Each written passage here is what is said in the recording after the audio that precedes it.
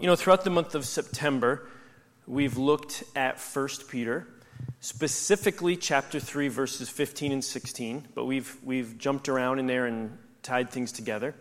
The first week we looked at it and we said that we can live with hope when we see God's kingdom and make it a treasure. When we see God's kingdom as treasure and we make Christ our Lord, that's when hope is realized. When we see the treasure in the kingdom of God and we make Christ not just our Savior, but make him our Lord as well. This week, too, we talked about that hope is on display in how we live our lives. So the rest of the world understands and has an idea of this hope that we carry within us when we live our lives as Christ directed us. So we said, and this was, I think, a quote that many people grabbed onto, was this: a saint is someone whose life makes it easier to believe in God. It's just our life is, hope is displayed in how we live our lives. And then last week, I think was no coincidence. And if you ever wonder, how does God speak? Does God speak? If you were here last week, it's a good example because of this. I didn't ask Lori to speak on what she spoke on. I gave her freedom. You speak on what you feel God's telling you to speak on. And she came, and the topic of her sermon was being imitators of Christ, how our lives can imitate Jesus Christ and why that should happen. That fits perfectly what we talked about the week before, right? That hope is on display with how we live our life. And so God is speaking something to us. Amen? Amen. Well, I appreciate Lori coming and her willingness to hear from God and deliver a sermon to us. And so today, week 4, we're going to talk about hope's response. Hope's response. So in 1 Peter chapter 3, verse 15 and 16, we'll read it again. It says this: "But in your hearts, revere Christ as Lord. Always be prepared to give an answer to anyone who asks you to give the reason for the hope that you have. But do this with gentleness and respect, keeping a clear conscience, so that those who speak maliciously against your good behavior in Christ may be ashamed of their slander." So we're going to look at this today, and it's going to be less preachy, more teachy, okay? Every sermon has a little bit of a slant one way or the other, because I really want you to grasp and understand what we're doing here. And really, we're going to break down both sentences before we dive into what God is telling us through Peter, okay? So some people love a teachy message, some of you not so. I'm just preparing you. So let's look at, I'm going to go back here. So Peter writes this: always be prepared to give an answer to everyone who asks you. One of the reasons I want to break this down is because initially the New Testament was written in the Greek language, and we speak English. And so there's sometimes translation and nuance differences, and these two verses are a perfect example of why it's important to understand, at least for the minister, to preaching the Greek language. So that phrase, prepared to give an answer, is the Greek word apologia, okay? We get the English word apologetics from it. And it's simply this: a well-reasoned reply is the definition. And in ancient courts, it was the word for the legal defense. So when an accusation came, or suggestion or comment, whatever, the defense or the reply back to that was called the apologia. It was the well-reasoned reply. So if you think about a court system, if there's the prosecuting attorney stands up and states the case, the defense attorney then stands up and gives the apologia, the well-reasoned reply to the accusation or the whatnot.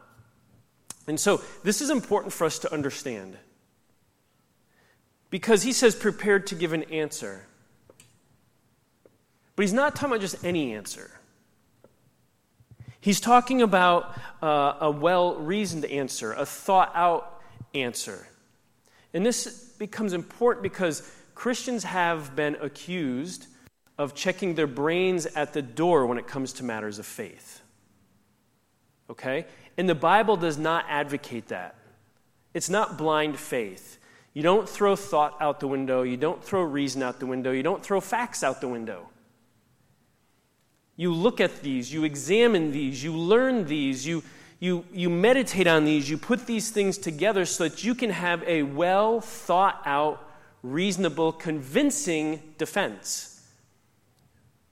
How would any of you hire a lawyer who you were defending yourself, and when it was their turn to stand, was like, you know what? My client responded that way because they felt like it. That's my defense.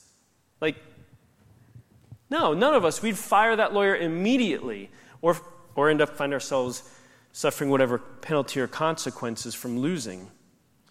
What Peter is saying is here, no. Think through your faith. Know your faith. Ask questions. Search the Scriptures. And this is the point here, that the follower of Jesus Christ must know their faith, the reason they believe. Why have you placed your faith in Christ? And do you have the supporting Scripture? Do we know this well enough that we can show the reason for why we have this faith? I've thought it out, and you know what? John 3:16 says this, and Romans says this, and so-and-so says this. You don't have to have this memorized, but you should know this. It's like any academia. Well, what's, 4 plus 2? It's 6. Well, defend that. How do you know that, right? It's the same when it comes to our faith. Do you and I have a convincing explanation for the faith that you hold on to? Can you explain it to yourself? With supporting Scripture. A well-reasoned reply. Let's move on. He says this, but do this. Let's just pause right there. Okay? A little bit of English. Here he's saying, but do this. Do what? What is he saying? Do what? Peter is describing the way in which we are to give our reply. Right? So this isn't a separate sentence. This isn't a separate thought. He's now going into saying, hey, have a well-reasoned answer for those who ask, but do this. In other words, give the answer in this way.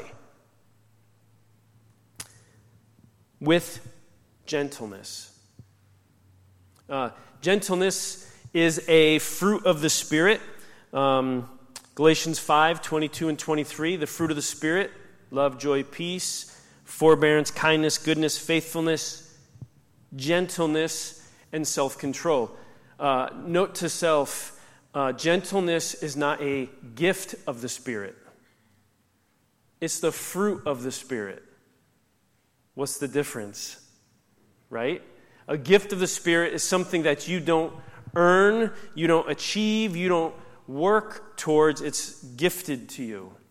Gentleness is fruit of the Spirit, which is the result of you living a life following after Christ.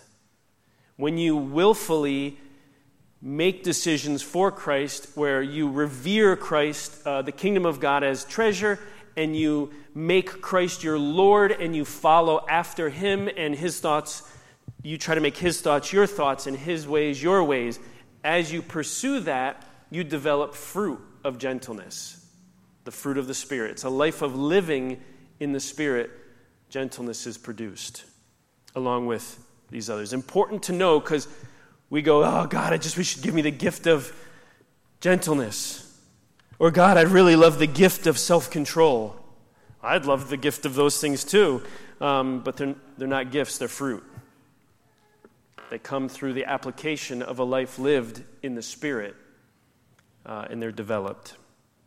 Let's move on. So, when it comes to gentleness, both Paul and Peter write that gentleness is a characteristic of the new life in Christ for the believer. That believers should have gentleness. Ephesians chapter 4, verse 2, Paul writes this, be completely humble and gentle. being patient, bearing with one another in love. He wrote in Colossians 3:12, therefore, as God's chosen people, holy and dearly loved, clothe yourselves. That gives us an indication that it takes effort on our part. Clothe yourselves with compassion, kindness, humility, gentleness, and self-control. So what does gentleness mean? I would probably argue that we don't have a good handle on the biblical understanding and definition of gentleness. It literally means gentle force. Gentle force. It's meekness which expresses power with reserve. Well, what does all that mean, Pastor? It's the ability to do something without wounding, breaking, or destroying. That's gentleness. I'll give you a couple examples. I have 2 grandsons. When my youngest grandson was born, his older brother wanted to play with him. And Mom's response was, gentle, gentle, gentle. He's a newborn baby. Don't rough him up. Don't pile drive him. Like, gentle. Maybe an example for you that we can have is we think of a baby chick. When baby chicks are born, most of the time, at least in controlled environments and farms and whatnot, they're hatched in an incubator. So the eggs are collected, they're put under a heat lamp and humidity and all these kinds of things, and the little chick hatches out of the egg. And then the chick must be moved from the incubator to the pen where it will be kept, under the fry lamp. That's what I call it. It's not a fry lamp, it's a warming lamp, but it reminds me of a fry lamp. So, you need to move that chick, that newly hatched chick, from the incubator to its container. And it requires what? Gentleness. Because you can accomplish that task in a lot of different ways, right? You could say, oh, nice baby chick, there you go. Chick's in the container. It might be wounded. It might be dead. It might have a broken wing. But no, you don't want to wound it, destroy it, hurt it, break it, all those kinds of things. So you handle it with gentleness. You're still accomplishing the task, but you're doing it in such a way that the thing that you're handling is not destroyed.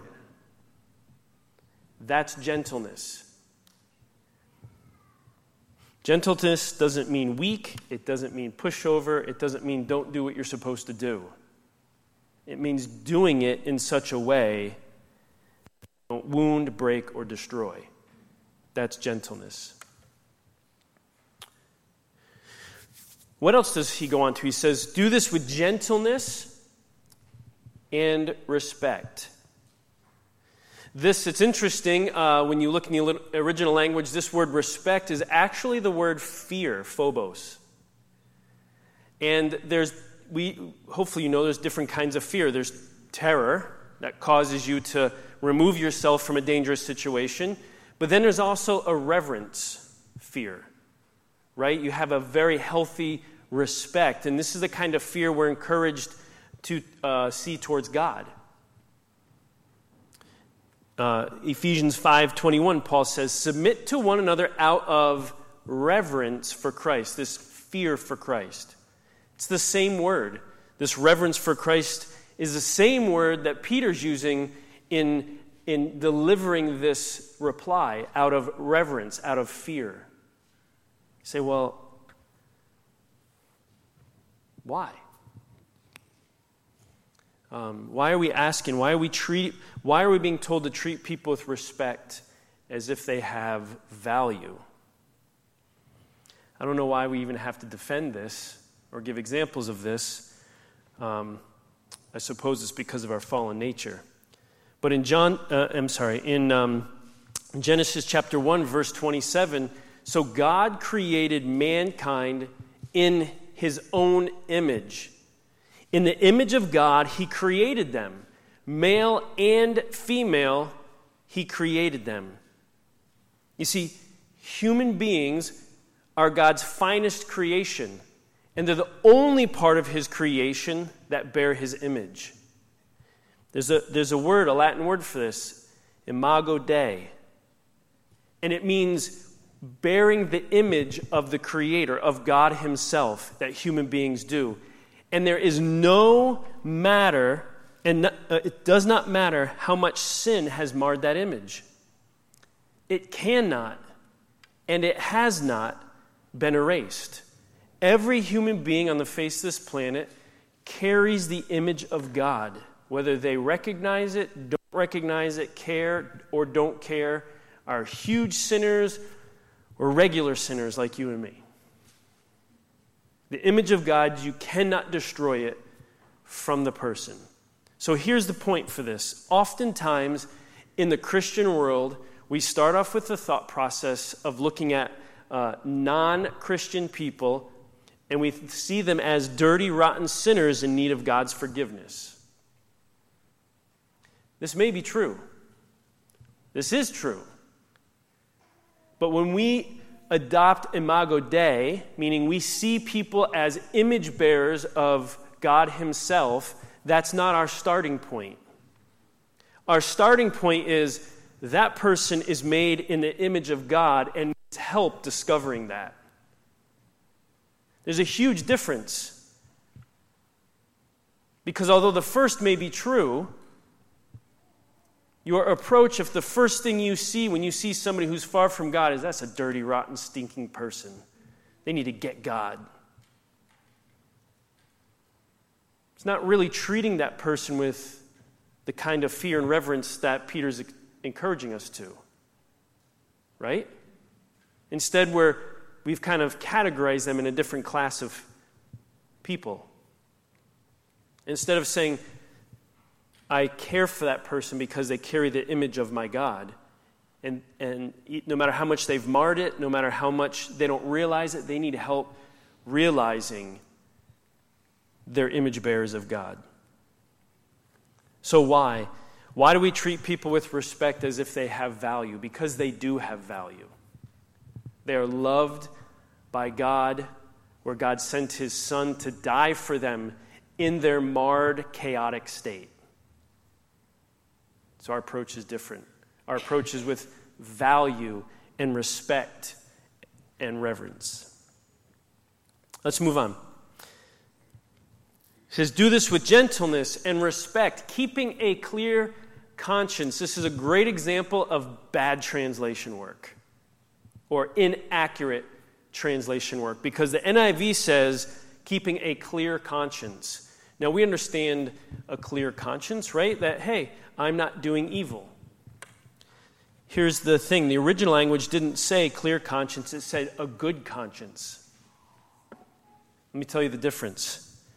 See, we all know what a conscience is, right? That's the ability to distinguish between morally good and bad, right? We're able to say, hey, that's good, that's bad. And it's our moral conscience that allows us to do that. It's really what separates us from the rest of God's creation, is our conscience. Here's the thing, that the word before it is a descriptor. It's an adjective. What kind of conscience? Good, not clear, because the original language says good, which means this. It describes what originates from God and is empowered by him. So when we have the category good, when it says God is good, right? God is good because God is the original. Everything that comes from God is good because he is, everything originates from him. He's perfect. So when we say a good conscience, what we're saying is it's a conscience that is informed by what is good. A conscience which is formed by what originates from God. Because here's the reality. What is informing your conscience? A conscience needs to be informed in order for it to work.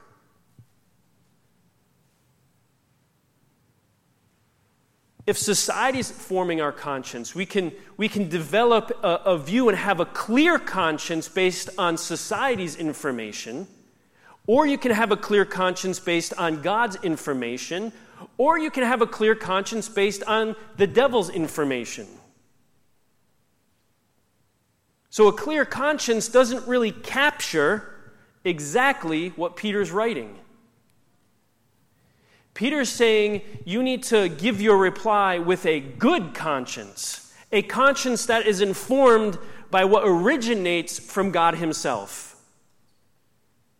That the information that's informing your conscience has come from God, not from gossip, not from your own desires, not from your culture or your society, not from your own weaknesses and perceptions and biases and those kinds of things, because guess what? Slaveholders in the South had a clear conscience in the midst of slavery. Would we say it was good or bad? They had a clear conscience. And there are people today running around all of Christendom and all of the world having a clear conscience, but being misinformed by what is actually good. We're to give our reply to people who don't know God or are far from God or inquisiting about our faith, but from a good conscience, a conscience that is informed by what originates from God himself. Do we see the difference? Paul defends himself like this before the Sanhedrin when, he was a Pharisee of Pharisees, went to school, trained in their ways, and he's brought before them in Acts chapter 23. And he says this, Paul looked straight at the Sanhedrin and said, "My brothers, I have fulfilled my duty to God in all good conscience to this day." Paul's saying, listen, everything I have done up to this point has been informed and inspired by God, and I have let that rule my decisions in whether I'm good or bad, whether I'm doing right or wrong, good or bad. He said, it's God who has informed me to this day. Let's take a moment now and just, after we've defined each of these kinds of pieces that maybe have, they're not the most accurate translation. Maybe there's a nuance to it we didn't know before. So as Peter writes to us and he says, do this with gentleness and respect, keeping a clear conscience. Do what? When our lives are imitating Christ, we live as people of hope. And that hope is on display. It should be on display as we become more and more like Christ. People will inevitably question or ask about the hope or the reason or the faith that you live. Sometimes that will be a positive question, and sometimes that will be a negative attack. Either way, people will ask you, why are you living that way? Why do you talk that way? Why was that your response and not that? There should be a stark contrast in difference with the way believers live versus the rest of the world. And if the world can't tell the difference, it's time for God to clear the house, cleanse the house. If your coworker doesn't know there's something different about you, you need to find Jesus again. If your family members don't know there's something different about you, you need to find Jesus again. And I'm not talking about because you show up with a cross on your around your neck or on your shirt, or you're carrying a Bible at your lunch hour. That's not the reason I'm talking about. Your responses should be different. Your values should be different. How you treat people should be different. And when these things happen, our hope, our faith is on display, and people inevitably will comment and ask. And Peter is saying this, followers of Christ need to be prepared with a well-reasoned reply. That you need to know what you believe. You need to know the scriptures that back up what you believe in order to reply when somebody asks you. We're not talking about a memorized response to people. There was a day when I was trained, and we used to encourage training people, like, this is exactly what you should say when people ask. Well, it sounds like a salesperson. welcome to McDonald's. How can I take your order? Happy to see you today. Like, right? Who even cares? It's not personal. Why do you believe? Why have you given your life to Jesus Christ? Why have you made him Lord of your life? If you don't know, you should find out. You should find out. And then you should know the scriptures that support why you feel that way or why you believe that way. Whether they agree with you or disagree with you is not relevant. Our goal is they would, but a well-reasoned reply is, man, they hear my reply, that's well thought out. You live in your life in a way that I can't argue with, so whether I agree or disagree with you, you've given me something to think about. But giving a reply and how we give the reply is equally as important.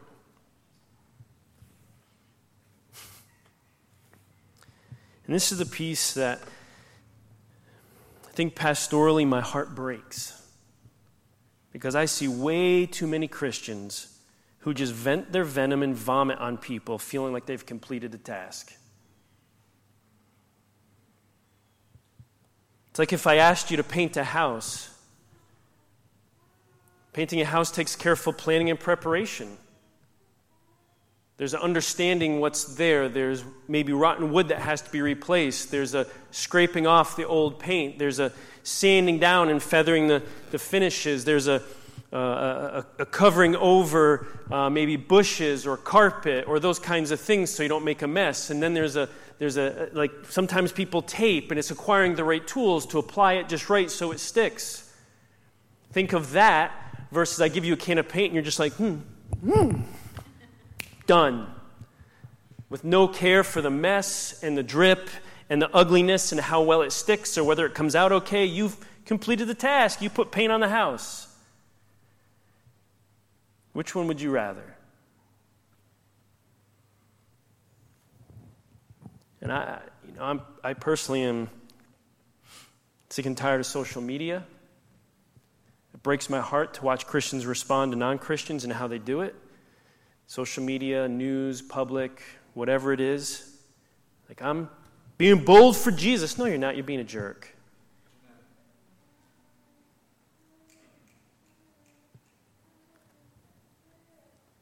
You see, Jesus did this. And Peter's articulating to us that the defense that we have, the message and the reason, care must be taken not to wound, break, or destroy the very people we're replying to. Let me say it again. Care must be taken not to wound, break, or destroy the persons we are replying to. And you say, well, Pastor, that's extremely difficult. I don't know if I can do that. You're right, you can't do it. It's by the power of the Holy Spirit that you do it. It's not in your own strength. It's not in your own mind. It's, Lord, help me. This person's driving me mad. I just want to rip their head off. But you told me I need to handle this gently because the goal is the winning of their soul, not me winning the argument. I've already convinced myself. God has already convinced me of the answer. What in the world do I have to gain by winning the argument and losing a potential soul, brother or sister in the kingdom of God alongside me? You might get paint on the house, but you're going to have to redo it again. And guess what? The person who comes along the next time that has to redo it, their work is extra hard now because you were sloppy and you didn't care. See, we need to put spiritual things into natural terms so we can understand. When you are sloppy with your reply and your defense, it makes it harder for the next person who God sends along to try to witness and reply to them because now they're marred. Now there's gouges. Now there's big drips and there's all kinds of mess that has to be cleaned up before we can even do anything with it. And Christian response is just, oh, well, I guess they just weren't open to the gospel. No, you just mishandled it. I know this is harsh today, but church, we have to open up our eyes. The church in general, we have to look at this and say, these people out there, they don't know they're made in the image of God. They don't know that Jesus Christ came and sacrificed himself so that they could have a relationship with him, that he loves them deeply. I mean, it's old news to us, especially if you've been saved for a long period of time. But the thought process that somebody would literally sacrifice their child for the greater good of humanity is crazy. I don't know if I could do it.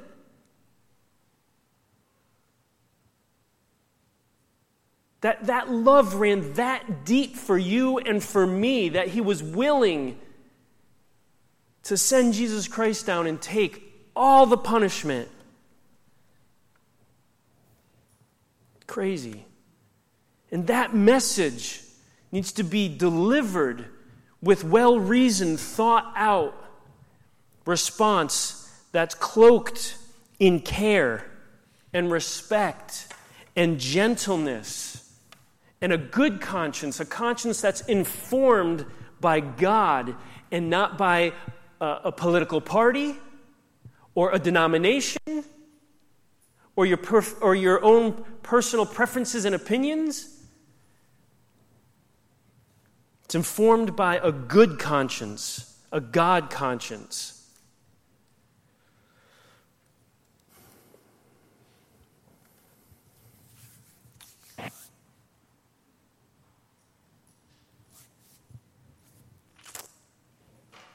Sorry, I'm just asking the Lord, where does he want me to go now? Because I've gotten way off my intended plans.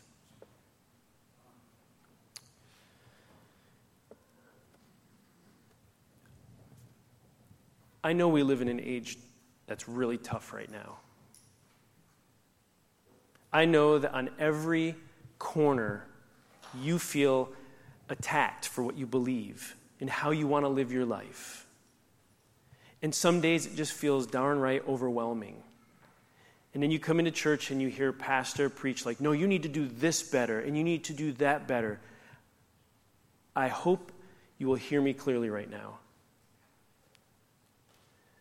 The way through the craziness and the chaos you are experiencing now is to seek God's kingdom first. You lean into God. You reorient yourself around God's ways, not your neighbor's ways, not social media's ways, not your culture's expectations, not what the world thinks. You drown all of that out and you say, God, I'm laser focused on you. And that is how you gain the strength and the empowerment and the inspiration to make, not just survive, but to thrive. And that is what we're talking about today. It's what we've been talking about this entire month. That we are people of hope. We carry this great hope within us. And the issue is when you live in a nation that has relative ease, lots of comfort and wealth, the value of that diminishes. It's diminished value. It's one amongst many things that we have at our disposal. But you start taking that ease and that comfort and that wealth away, your faith begins to be of more value. You begin to put more stock in your faith instead of the things around you. If you don't put more stock in your faith, you will not make it.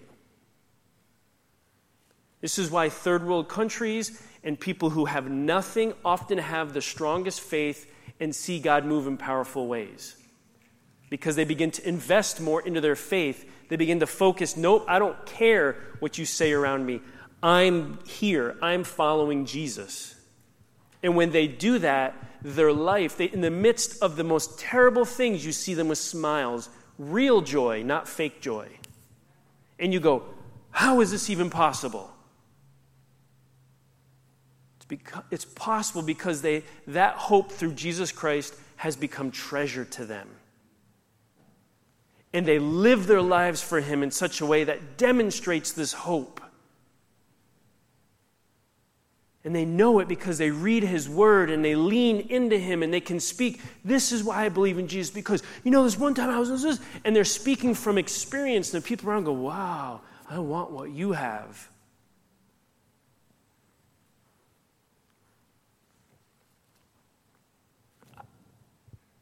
I care less about the attacks against Christianity, my faith. It doesn't change me at all. Am I trying to convince them or myself of my faith? If I'm trying to convince them, then I ought to do it in a way that they understand. Right? If you're trying to get your kids to eat their vegetables, one of our chefs up there, she used to be sneaky.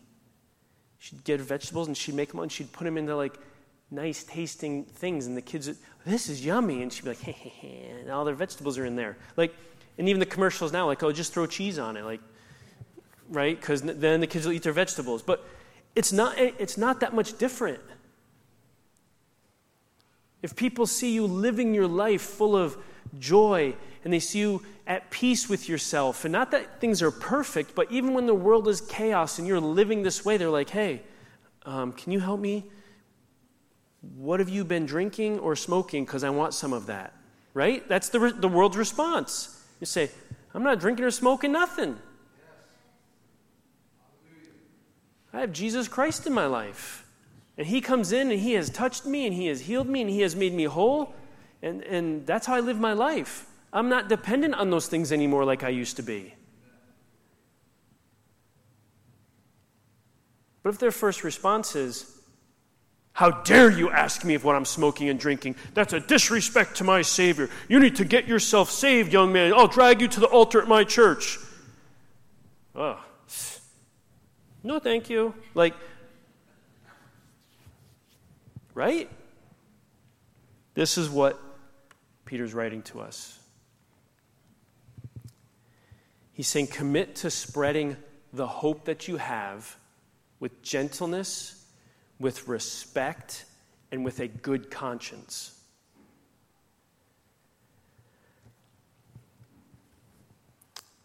And I'm assuming that in this room, we all have to work somewhere different here. Some of you might have the gentleness down.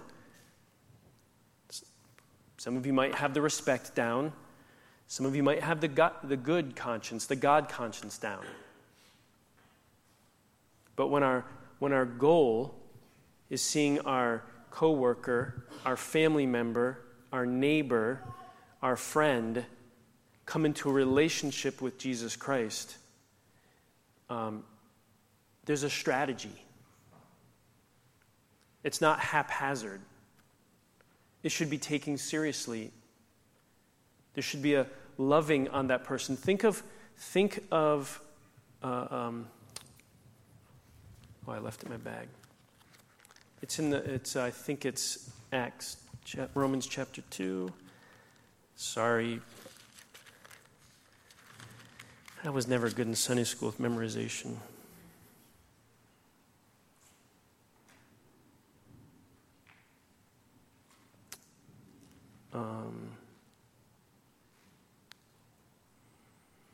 Ben may know it. It is the kindness of God that led us to repentance. It's not the judgments of God. It's not the laws of God. It's the kindness of God that leads us to repentance. And so when we adopt the same mindset and we realize, hey, if God was kind to me and that led me to repentance, maybe my obnoxious neighbor, maybe it's kindness that might lead them to repentance. Right? Let's use God's strategy.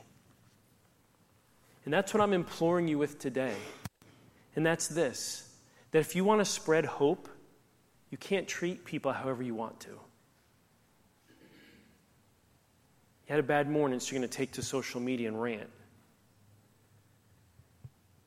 Coworker looks at you cross-eyed and you just go off on him at work.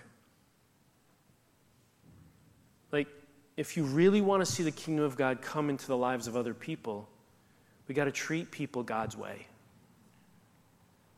If you want to see your family changed for God, if you want to see your workplace changed, if you want to see your community changed, God has a way. He shows us how. Jesus Christ demonstrated it before he was killed. We just don't like his way. His way seems too difficult.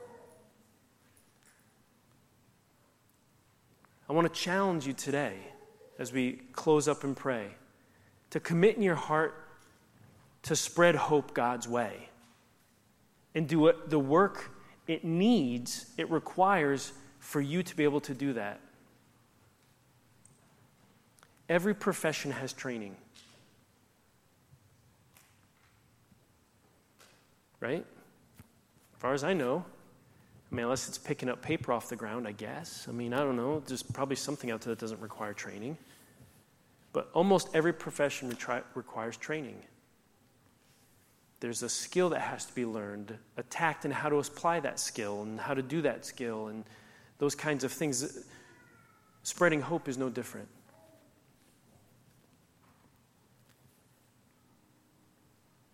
Can we commit today? I'm not going to ask you to raise your hands. I want you to walk out of here saying, Lord, I want to be a spreader of hope, and I commit today to do it your way. Would your Holy Spirit show me the next step I need to take to see that happens? And when God reveals it to you, just begin to avail yourself that way and move in that direction. Because the current trend of American Christianity, the response that you're seeing in media and on the various YouTubes and all those kinds of things is, for the most part, is not the God response.